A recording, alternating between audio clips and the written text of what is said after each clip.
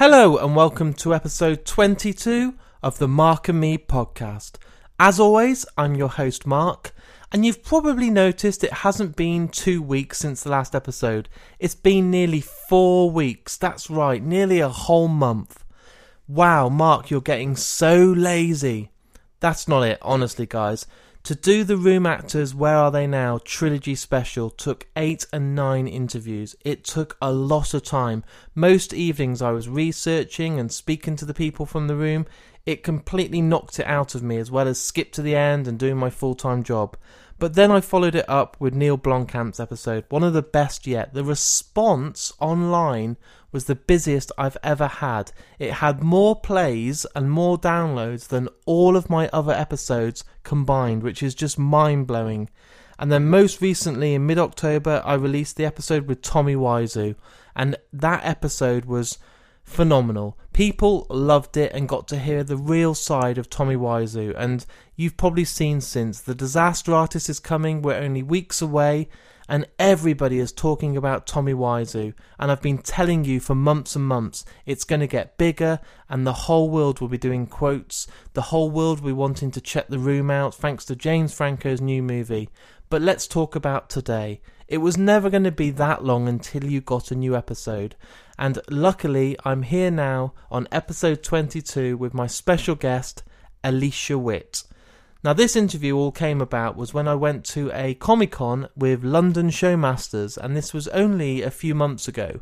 I was very, very lucky to meet with Alicia, but at that con it was not the right time to do an interview. You've got a number of fans queuing up to pay good money, to have a photo, to have an autograph and discuss their love with these actors or actresses or directors, and I didn't feel it was the right time to try and do an interview. So me and Alicia have kept in contact. We've been emailing and tweeting each other and just trying to get the right time. You've probably just seen the news this week that she's actually going to be on the new Exorcist TV show, so it's an even better time for this episode to come out. But not only that, I was a huge fan of her in the original Twin Peaks. It was so good to see her come back in the new Twin Peaks after all that time. Dune is one of my favourite films. You have to check that film out if you haven't. You should have.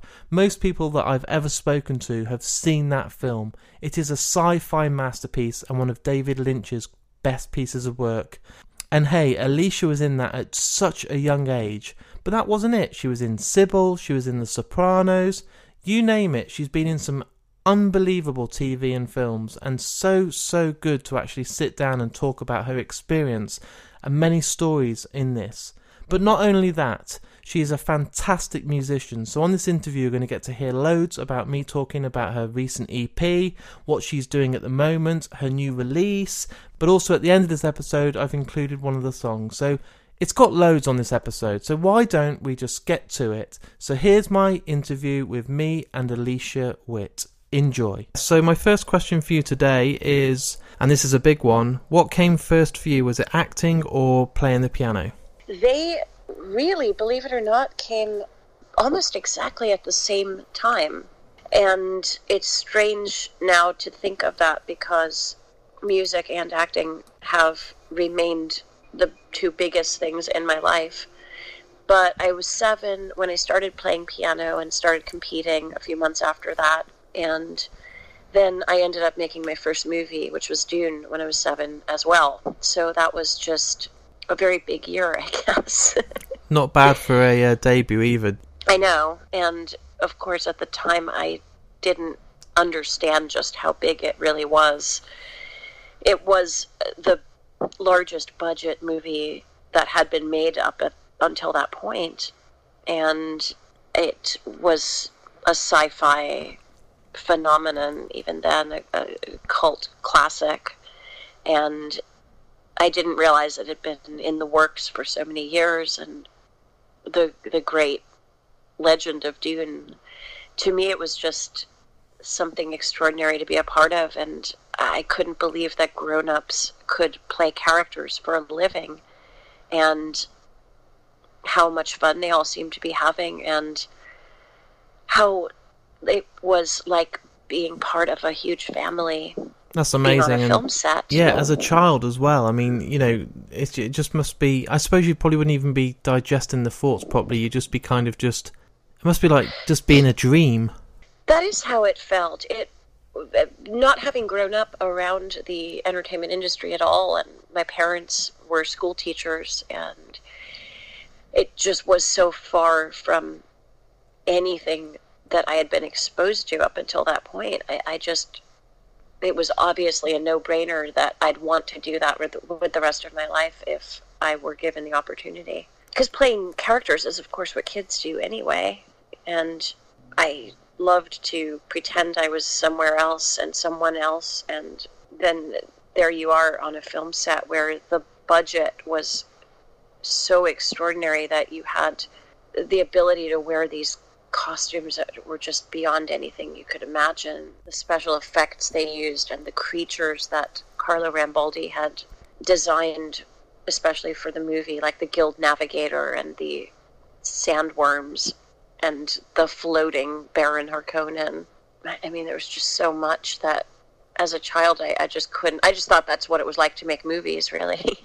Being on set of Dune, obviously it appears when you're watching it back to be just absolutely incredible. Was the set ever dull looking, or was it as magical as it seems on screen?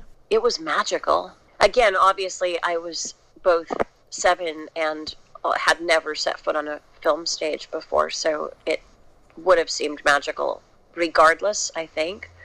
But it was spectacular. Having now been on so many Hundet, it was a very special one. Just gleaming gold colors, and the costumes in person were even more incredible than they looked on screen, I think. I mean, it's absolutely amazing that was your debut. It's insane when you see a lot of people's CVs and the way that they build up to parts like that. I mean, what was it that made you get into acting? Did your parents have a big part of it, or was it... I mean, you don't just sort of think, oh, I wouldn't mind getting into acting. I'm 7 years old. Oh, this is a huge film by David Lynch and a huge budget. I'll go on that. It was, I think, without question, fate that stepped in and made that happen, because the series of events that led to it were too ridiculous for it to be anything other than fate. My mother was a reading specialist, and she stopped being a teacher when I was born to stay at home with me. And when I was 2 or so, she started teaching me how to read parts of Shakespeare. And I was just a very fast learner when it came to words and reading. And she had sent my picture into Good Housekeeping magazine of me reading the magazine when I was, I think, 2 or 3. And then from that, the show That's Incredible got in touch with her and asked for me to be on, and at that point I was doing the balcony scene from Romeo and Juliet by heart, and I ended up on that show doing Shakespeare, not thinking that it was in any way a conduit to being an actor. That couldn't have been further from anyone's plan at that point. It was just sort of a novelty thing to do. So we went out to Hollywood, and it all seemed very glamorous, and I did this show in front of an audience, and then I flew back to Massachusetts. And I had been on a couple of other variety shows doing similar types of things.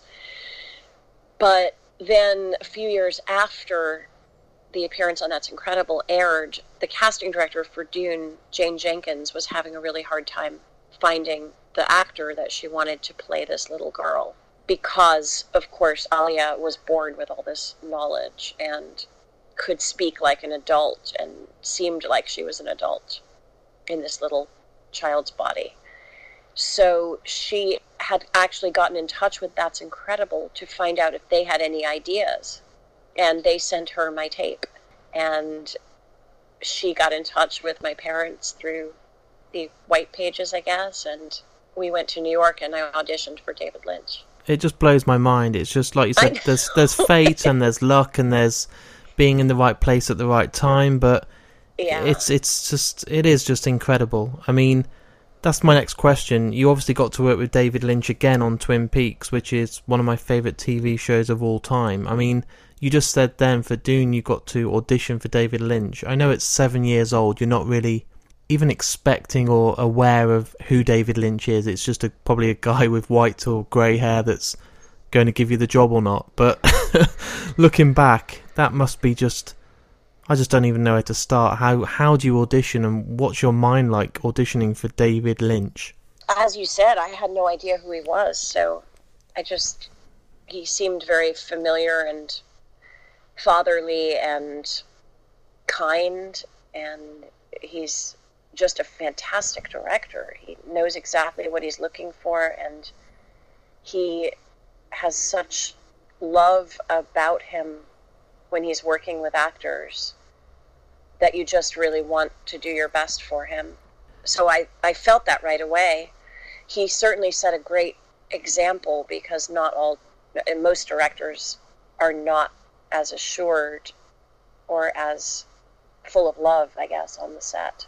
He seems very much like family still, because I was so little when I first met him and got to know him. I've worked with him now 4 times, including the recent Twin Peaks. And each time it doesn't really feel like any time has passed.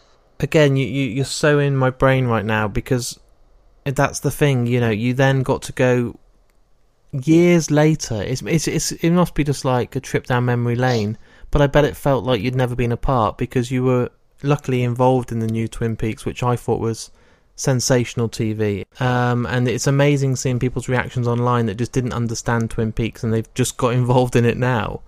Was it like revisiting old friends from school when you then went to meet David again, and the security on that script? And I bet you couldn't even tell any of your friends or family, like, guess where I've been today, No, I really couldn't. And weirdly, I ended up getting called in to do that. Couldn't tell anyone, although I did tell my parents, because obviously, how could I not? And they were super excited for me to have seen David, and he said to say hi to them and all of that. So they knew, but they weren't allowed to tell anybody. But then right after I filmed that character, that little bit on Twin Peaks, I then got the role on Walking Dead, which I also couldn't tell anybody about. And it had been many years since I'd done anything quite that secretive. Oh, and then I did Supernatural, which was also, I was allowed to say I was on it, but I couldn't say much about it. It must be like so wary everywhere you go, and people you talk to just be like, oh god, no, I'm not sorry, I can't tell you about that. Oh, actually, and you must be consciously just wanting a nice cup of coffee and not worrying that you might say the wrong thing. Yeah. It's definitely tricky, because I mean, your close friends you have to trust, and then they're often involved in things as well that they're not supposed to talk about. But if you have that trust between a handful of very close friends who are in the same business, of course, they're not going to say anything and you're not going to say anything. Yeah, like if you go on a date with someone, certainly can't just tell them everything you've been up to if some of it is a non-disclosure agreement, because you don't know what they're going to do with that information. Yeah, how was your night last night? Yeah, it's pretty good. I got to be ate alive by a zombie. Oh, right, what was that involved in? Oh, yeah, I'm just going to be in an episode of The Walking Dead. Please don't tell anyone. Yeah. I was a little bit disappointed with The Walking Dead, because I love the show, but I wanted you to stick around for longer. I saw this announcement, I watched it, I saw you on screen, I thought you were fantastic, and there was this great character development, and I was like, this is brilliant, and then that was it, you were gone. Yeah, I felt weird about that announcement too, but it's how they wanted me to announce it in that way, because the element of surprise on the show where you don't know who's going to live and who's going to die, regardless of whether it's an established actor playing that role. I think that's pretty cool. When I auditioned for that role, it was already written, so it wasn't like they didn't write that character for me and then kill me off. It was just a one-off role. It was another thing that was very fate-like. There's a lot of those in my life, I think. But I'd been a huge fan of the show for years, and I remember talking to my agents and managers about how much I wanted to get an audition for the show, really since the beginning, and I never had. I was never brought in for anything on it. And then, really, it was right after I came back from shooting Twin Peaks, which I couldn't tell anyone about, I got a direct message from Scott Gimple on my Twitter. Wow. And I didn't know he knew I existed and didn't know why he would be following me, but he said he wanted to let me know he had just heard me on a podcast, ironically. Wow. And I'd been featured on this podcast when my last album came out, the one that Ben Folds produced. And I had played music on it, but also had talked about my acting. And he let me know on the message that he was a fan of mine and just that sort of thing. So it was really nice. And I was like, wow, well, it so happens I'm a huge fan of yours, too. I love The Walking Dead, and it's such an honor to hear from you. And he said, oh, that's good to know. And then a few days later, the audition came through for this role. And he told me later he wasn't really sure if it was the right role for me. I think there was maybe something coming up later on down the road that was perhaps a little longer of a role that he thought I might be more right for. But the audition for this one, I mean, as I understand now that I understand who the character was supposed to be, I just felt like I knew who this woman was. So I wouldn't change anything. I know it was supposed to be just that one role and that episode specifically, and it just, for so many reasons, that was a thing that had to happen in my life, and I'm so grateful for it. I can still picture the scene now at the end when Carol and Maggie are leaving and we actually get to see you turn. And at that point, you're completely faceless, and it looks good. I mean, that's one of the best things about The Walking Dead. It doesn't look cheap. It doesn't look tacky. I mean, what was it like to actually go through the process of becoming the faceless character in that part? That must have been something very different to anything else you've done and been involved in. I have a confession, which it's kind of heartbreaking, but so because that episode contained so much in the way of, I mean, it was just a full episode. We were all on that same set. We had so much dialogue. There were these scenes that went on for pages and pages. So, and they didn't spare any time when it came to getting those just right, which was really great. So it felt in many ways like making a play on those days. And then, of course, we had the fights and the guns and the action and the stunts, and the day on which my character got killed and there was that big final fight scene, we just had so much to do all in one day.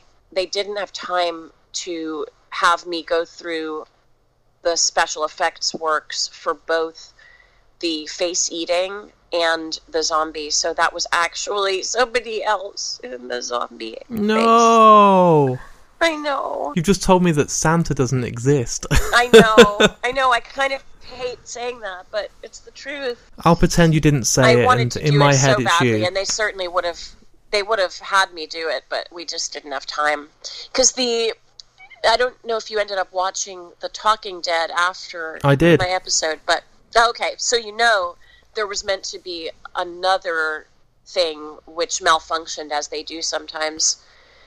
It was a very elaborate neck vein that was meant to spurt with blood. Yeah. So the face eating was only part of it. And that obviously turned out spectacularly well. But then the neck thing was the part that took the longest for them to do, and I got to go into the big fancy magical special effects makeup trailer, which I wouldn't have gone in had we not done that. And they did this incredible prosthetic which had the cord that ran down my back, and they were squirting That's very the cool. corn syrup out as the stunt walker Chris was eating my neck. And it malfunctioned, so it ended up dribbling all the way down my clothes, and my shoes filled up with blood, and I was just a sopping, disgusting mess at the end of it. But it was super fun. I just wish that had worked, but I'm picturing you looking like Carrie at the end, it just covered in blood. Absolutely head to toe. That is what I looked at. I posted one picture, which was actually the only picture I got from being on the set. Lauren Cohen took it of me and sent it when I had just finished the scene. I'm going to check that out. And I do look like Carrie. I'm covered with blood. It's ridiculous. It's amazing, really, because like you've been in some of my favourite things. You know, Twin Peaks it's Twin Peaks because it's such a cult classic. To have it again is incredible. But you're also in The Sopranos, which for me is probably maybe the best TV show of all time. And you're in one of my favourite episodes, D-Girl. Again, that was please fun. tell me this is fate, because you need to either put the money on the lottery for me or something, because the luck you have and the run you've been on. I mean, The Sopranos, it's not just your underground small TV show. You've been in the greatest TV of history.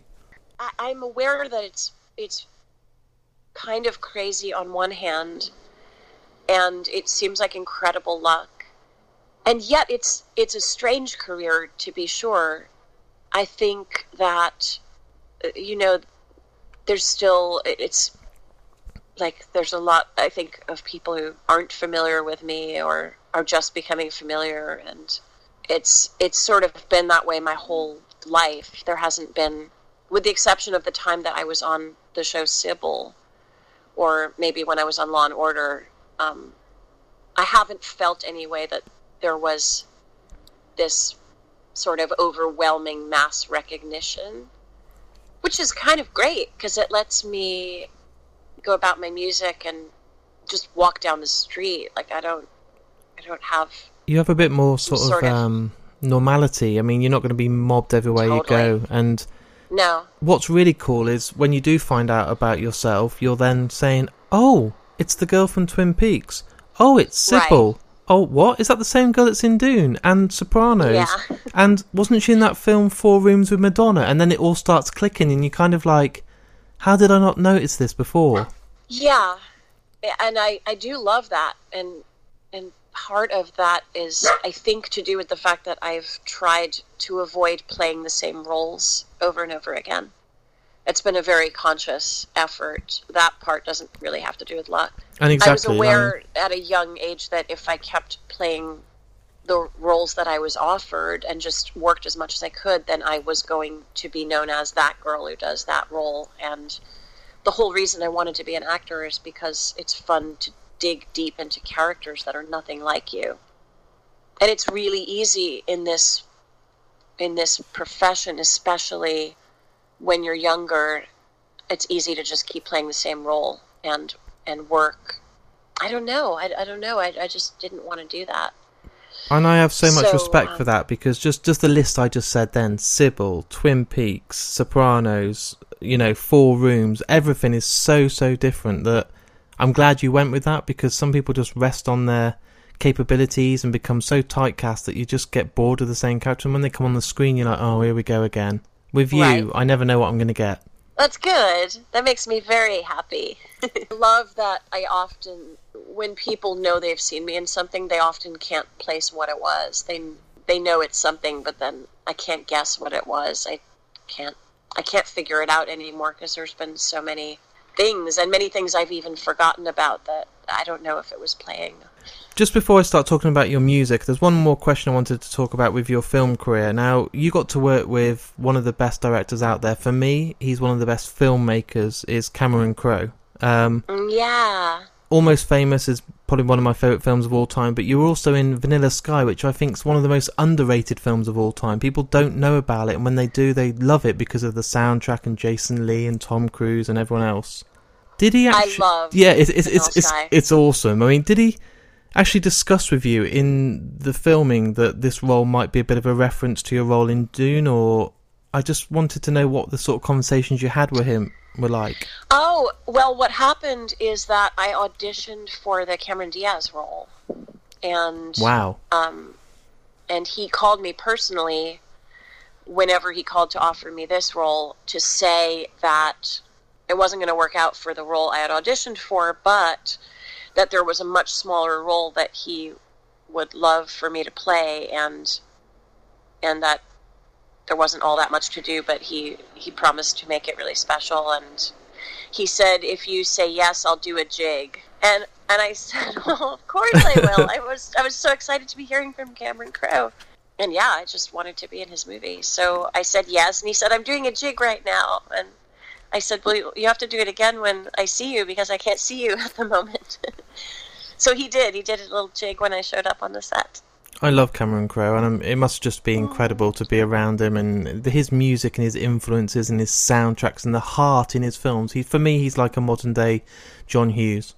Yeah, he's incredible. I was just telling the director of the show I'm on at the moment about him last night, because this director surprised me by playing music before a couple of our takes. And Cameron is the only other director I've ever worked with who does that. Cameron takes it one step further, though. He doesn't, in my recollection, he never said action once. It was always a music cue, so he would blast whatever song he felt like was going to help us to get what he was looking for in that take. And then he'd play it sometimes for up to 20 seconds or 25 seconds. And then once it ended, that was our cue to begin. That's awesome. Yeah, so cool, because it just keeps you in that mood, and there's a language about music that is completely wordless, and sometimes you don't have to explain to the actors so much what kind of vibe you're going for. It's easier to just do it in music and get you out of your head a little bit. How nicely have we passed this through to the topic of music? It was like it was planned. I know. I noticed that too, and I know we didn't plan it that way, but it just happens to be that Cameron Crowe is a super musical director. I mean, I have spoke to some of the actors that worked on We Bought a Zoo, and he said that he never stopped playing music. So even when they're acting, in the background there was these little speakers, and they were playing music. So while they're acting away, you couldn't hear it, but they were hearing certain songs to create certain emotions. And I was like, wow, just to be on set would have been a dream. And that's something that was one of the first things I saw when I met you. You were there that night in London playing a gig, and it's, with full respect, sometimes quite hard for a well-known actor or actress to be taken seriously in the music world, because people just associate them as being talented in only one field, and I think it's wrong. So Do you find it hard that people take your music seriously at first, because your songwriting is unbelievable and you're gifted in both? So is it a tough one, or have you found it quite respectful out there? I feel as though that's in many ways been an example of timing, looking after a lot of that too. I knew when I started taking this seriously, which was about 9 years ago, I started writing all the time and playing gigs, and I was in New York working on Law and Order then, and I knew that this was a very important missing piece of my life, because once I started doing it, it seemed that everything kind of clicked together. I didn't feel as though I was putting all of my energy into acting, and then it felt like the acting was better because it was in its rightful place, which was sharing with music. To have that space taken up with unfinished songs and melodies that are constantly roaming around my brain is definitely my natural state of being. So to start playing those songs out in public and getting brave enough to test them and see whether people out there thought I was good enough, that was very scary but very necessary. And I knew that it was something I was supposed to be doing, but I also knew that I wasn't as good at it in the beginning as I needed to get if I was going to do it seriously. So I think I'm lucky that I played a few small shows to start with and got some of the nerves out and just started building up my confidence. Weirdly, the first gig that I ever played went a really long way to building my confidence. It was opening for Jimmy Webb, the legendary Jimmy Webb. And you don't do things smally, do you? Like, your debut in TV and film is Twin Peaks and Dune, and then you go and open up for a legend. I was waiting for you just to say a small slot in a underground bar in New York, but you go and open up for a huge name. I mean, it's absurd. That's definitely an example of fate stepping in the very beginning. And not only did I open for him, but despite how green I was and how nervous I was, my little opening set of 3 original songs went great. It was a fantastic gig, and I nailed it, and I felt so good about it. And I ended up meeting Jimmy Webb at another show that he did that I was brought to at Chris Noth's club, the Cutting Room, and I met him, and he remembered me immediately from the gig the week before, and he said, "You're a great songwriter." And I almost burst into tears, because to have heard that from Jimmy Webb as I was just starting out, and he said it in a way where he could have said, "Hey, nice work," you know, he could have said any number of casual, polite things if he didn't. There was no reason for him to look me in the eye and say, "You're a great songwriter." I just, me going for years in gigs that I played that didn't go so well, or times when people, you know, I've done a lot of the work myself, a lot of the legwork, in terms of putting all of it together and finding producers to work with, and getting the music released on my own. I mean, when he said to you those words, I would have been like, can I record that and have that as a quote on my album cover? Because that's my go-to quote to kind of give myself the biggest pat on the back. Put it on the Rolling Stone cover, you know. That's the words you want next to your name, you know.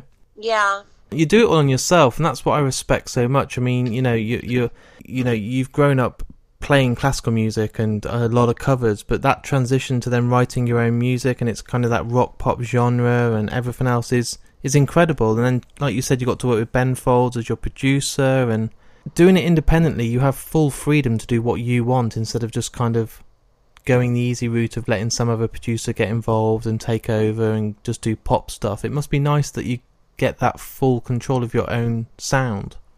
Yeah, it definitely has been. It has been. And the EP that I just recorded, that I'm longing to release into the world, it's a whole other sound too. That was an example of letting this extraordinary producer, Shakir King, kind of run with what I was doing and take it in a direction he heard it going in, which is much more pop. There's piano featured on all 5 songs, but it's got a really cool pop vibe that I never would have come up with on my own in a million years. I'm just so excited for people to hear it. But at this moment, I'm still waiting on these 2 labels that have expressed interest, and it would be really useful for so many reasons if one of them were to decide to release it, because that will help it get out to a much bigger audience. So I'm in a bit of a holding pattern, which drives me crazy, because I love to control all this stuff myself. It must be a weird one to be in, because you've had the control since the start, and now you're kind of waiting on others. And I'd just be like, I want to push publish now and just everyone hear it. Oh gosh, yes. And you may be familiar already, but I raised the funds for this through Kickstarter. Yeah, I saw on your Twitter and saw the crowdfunding, which is great. Yeah, it's such an honor, to put it mildly, to have made an album in this way, because I know that it wouldn't exist. It couldn't financially exist as an indie artist without a label funding. There's no way I could have worked with this producer otherwise. The fact that all these people came forward based on my previous work, and together we raised the funds to basically make a studio EP is just, or like I should say a label EP. Yeah. This producer, he's the one that produced the Neil Horan album that just came out. Yeah. He did James Bay's record that came out a few years ago that everyone heard. And so he knows his stuff, and he gets the crystal kind of radio-friendly, perfect produced sound. Yes. Listen to you, you're like, yes, I just want you to hear it. I know, I'm longing for you to hear it. It's so cool. If I just release it today on Spotify, it's like, that's not the right way to do it. No. And the day it comes out is very important. You want to target things and do the right publicity for it. And the wait will be worth it. Stuff. It will be right. It's just, it must be just every day must feel like a week. It does, especially because I have 640 pledgers who want to hear the music also. Yeah, I mean, doing this interview has been a really lovely reminder of how everything in my life really does happen at exactly the right time. So I have to trust that the release of the album is going to be exactly the same way. It'll come out when it's supposed to. It's called 15,000 Days, which is how long I've been here on Earth. I'm thinking I might call the episode 15,000 Days now. Oh, good. That makes sense. That my age was so close to a round number like that, I figured that's a really cool album title. My final question regarding the music, and it's a big one, but are there a certain kind of artists? I mean, what actually inspires you and influences you to write? And I know that's a real cliche, cheesy question, but I think you're not going to give the usual response of, oh, love, life. What actually inspires you to sit there with that pen and that piano or guitar or whatever you do to create from scratch? Because for me, I play guitar, I'm a musician. I look at people like Jeff Buckley. You know, I think there's no one in the world that could sing and play like him. Pearl Jam, Eddie Vedder, people like that. But what is it for you that inspires that I want to write a song today? I do it in I mean, it happens in many different ways, but it's usually two ways that I write, which are very different from each other. I have ideas on a daily basis. A line will come to me that I really love, or a title, or a chunk of verse. And I have a long notepad list of started songs and ideas, and sometimes it'll come out in a long burst of inspiration where I look at it the next day and I realize, oh, that's almost a complete set of lyrics right there, all to the same song. But then other times it'll just be a line that arrives like a burst of, it's like a song that's trying to channel itself, I guess, where I know what that line is, but I don't know anything else. And when I'm in Nashville, I do writing sessions quite often, and those are the opposite of just sitting down when the spirit moves you. You meet at a certain time, usually 10 or 11 in the morning, and you write for 3 hours. And then often you go off and do another writing session at 4 p.m. or 3 p.m., and you write for 3 hours, and that's your day's work. That's how professional songwriters do it. So it's a fantastic tool for disciplining yourself to working through the craft of it. And some of my best songs have been written that way. I'll often bring to those sessions a couple of ideas based on who it is I'm writing with.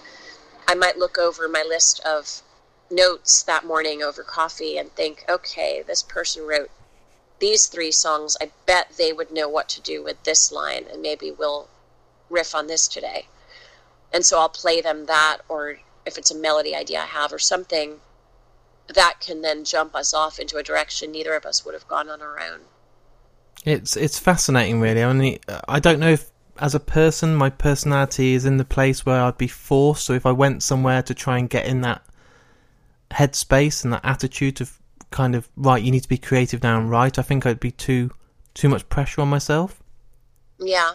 But if it works and you can train yourself to do it, and people do, then that's why they're successful, I suppose. But it's very interesting to hear how you do it and how it works so well in so many different ways. Yeah, and it hasn't always been that way. It's certainly something, like anything creative, you get better at it the more you do it. So you have to be willing to write many songs that nobody's ever going to hear because they're just not the best songs you've written. But then again, with working with somebody like Shakir, I was able to send him ideas that, there were so many songs. I sent him about 18 songs that I would have been happy to record and let him do the choosing. And 2 of the songs that he picked happened to be songs I wrote on my own several years ago. that's a neat feeling too, that, you know, there's songs that I haven't done anything with yet that are fully written that maybe will emerge again at some point. It's nice. It's nice to know they've not been lost and they've still got the time and day, and it's just about the right time for those songs to kind of blossom, really. It's great. I bet a lot of people write songs, that's for that time, I'm going to bin them and that's it, you know? Yeah. To end this episode today, what song would you love for people to listen to right now? Obviously, we're not allowed, and I'd love to put one of the tracks off the new EP on. That would be unreal. Yeah. The first ever listening is on here, but what song would you love to end this episode with today for people to get a really nice idea of your songs and your passion in music? Gosh, it's so hard to pick one. It is really hard. We can finish the episode with a whole 10 tracks if you want, but let's pick 2-hour episode. Well, I would have to pick. I mean, a song very dear to my heart is the more recent one that I released, which I wrote about unrequited love, you know, just having had a conversation where I was so aware that even though my feelings weren't exactly reciprocated, I knew that my old pattern of just kind of tuning out or walking away from the connection wasn't the right way to go. And so I wrote a whole bunch of lyrics and a chorus called Love Anyway. And then when I was in Nashville at a co-writing session, I wrote the rest of it with Jeff Cohen, who is a friend of mine and an incredible songwriter.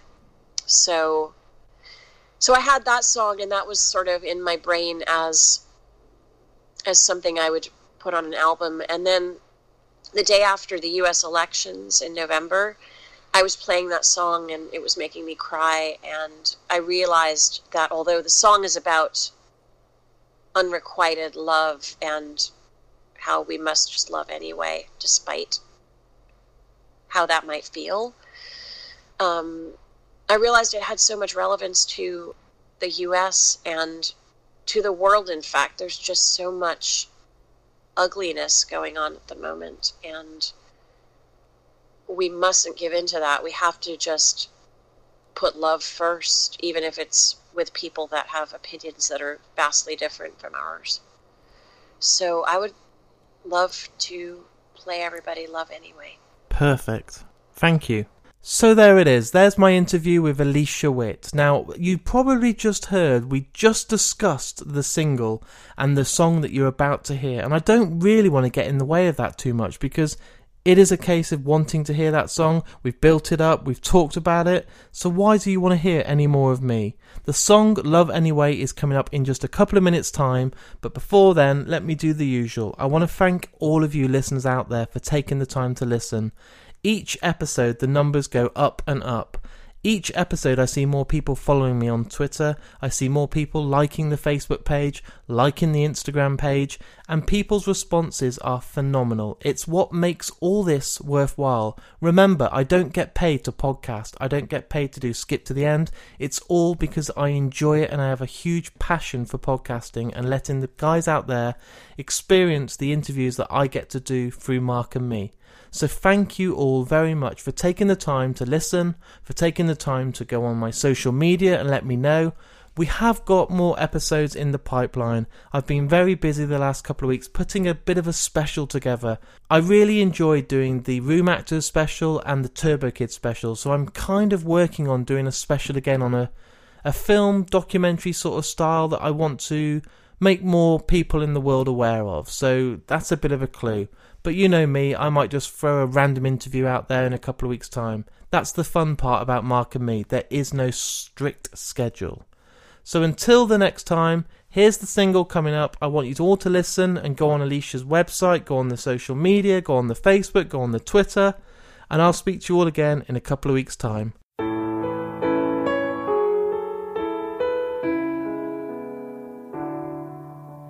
Wrote the happy end before the story ever started,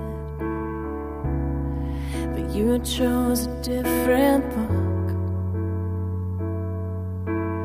Used to be so free with me, now suddenly you're guarded. I've lost you now, I know that look. And everything that you're not saying, I've heard it all before. So I'm gonna keep my mouth shut, keep my heart wide open.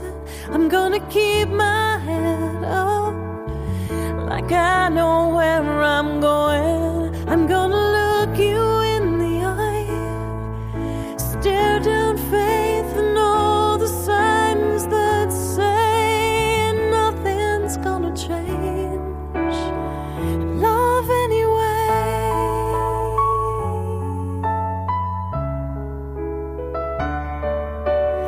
I can't change my heart's refrain when I know what I feel. You won't tell me what you're needing. I'd do anything and everything to make this real. But once again, I've just been dreaming. Words are gonna fail me. There's too much left to say, so I'm gonna keep my mouth shut, keep my heart wide open. I'm gonna keep my head up, like I know where I'm going. I'm gonna look you in the eye, stare down faith and all the signs that say nothing's gonna change. And love anyway, even when they say you can't. Go on.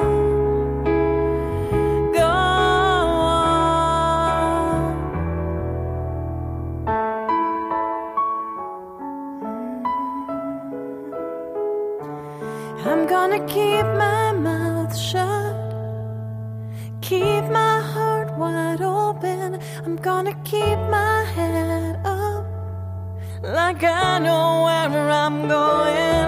I'm gonna look you in the eye, stare down faith and all the signs that say nothing's gonna change.